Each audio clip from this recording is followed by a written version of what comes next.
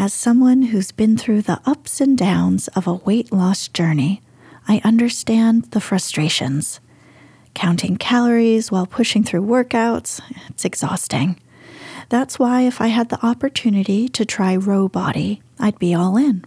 Why? Because Row Body offers access to the most popular weight loss shots on the market, alongside personalized lifestyle changes. And as I'm quite a homebody, I love how you can sign up online. So no scheduling a doctor's appointment, no commute to the doctor's office, and no waiting rooms. Go to row.co/snoozecast. Sign up today and you'll pay just $99 for your first month and $145 a month after that. Medication costs are separate. That's ro.co/snoozecast.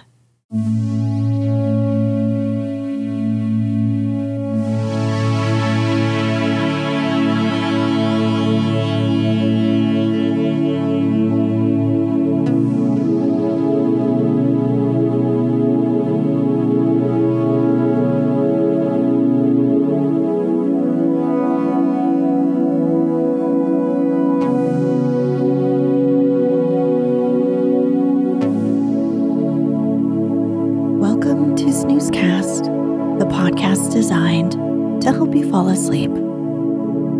Find us on snoozecast.com and follow us on Instagram @snoozecast to find behind-the-scenes content. If you enjoy our show, please write a review on the Apple Podcasts app. Please know that we read and appreciate every single one. This episode is brought to you by our Patreon supporters and by Unremitting Ardor.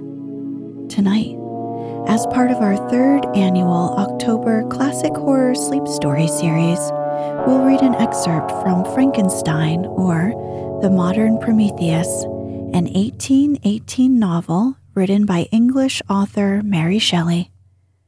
Frankenstein tells the story of Victor Frankenstein, and this excerpt is from his point of view. He is a young scientist who creates a human-like creature in an unorthodox scientific experiment that in modern day we refer to as Frankenstein as well. Shelley was only 20 years old when her book was anonymously published. Today, the novel is generally considered to be a landmark work of romantic and Gothic literature, as well as science fiction. This is the second time Snoozecast is featuring this book. During our first annual Horror Sleep Story series in 2019, we aired the very opening of the novel, which consisted of letters meant to cradle the ultimate narrative of Frankenstein.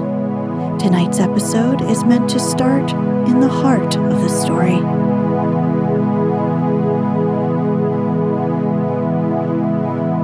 Let's get cozy. Close your eyes. Relax your body into the softness of your bed.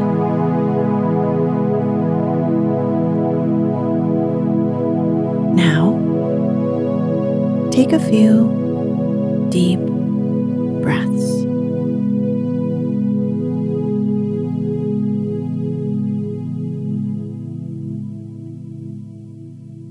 I returned to medical school at Ingolstadt University after a period of mourning that felt too hasty for the loss of my departed mother. My days of my residence were chiefly spent in becoming acquainted with the localities and the principal residents in my new abode. Partly from curiosity and partly from idleness, I went into the lecturing room, which Professor Waldman entered shortly after. He began his lecture by a recapitulation of the history of chemistry and the various improvements made by different men of learning, pronouncing with fervor the names of the most distinguished discoverers. After having made a few preparatory experiments, he concluded with a panegyric upon modern chemistry, the terms of which I shall never forget. "The ancient teachers of this science," said he, "promised impossibilities and performed nothing. The modern masters promise very little. They know that metals cannot be transmuted, and that the elixir of life is a chimera, but these philosophers, whose hands seem only made to dabble in dirt, and their eyes to pore over the microscope or crucible, have indeed performed miracles. They ascend into the heavens. They have discovered how the blood circulates, and the nature of the air we breathe. They have acquired new and almost unlimited powers. They can command the thunders of heaven, mimic the earthquake, and even mock the invisible world with its own shadows." Such were the professor's words. Rather, let me say, such the words of the fate, announced to destroy me. "So much has been done," exclaimed the soul of Frankenstein. "More, far more, will I achieve. Treading in the steps already marked, I will pioneer a new way, explore unknown powers, and unfold to the world the deepest mysteries of creation." I did not close my eyes that night.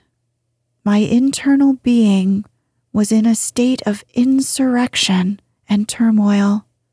I felt that order would thence arise, but I had no power to produce it. By degrees, after the morning's dawn, sleep came. I awoke, and my yesternight's thoughts were as a dream.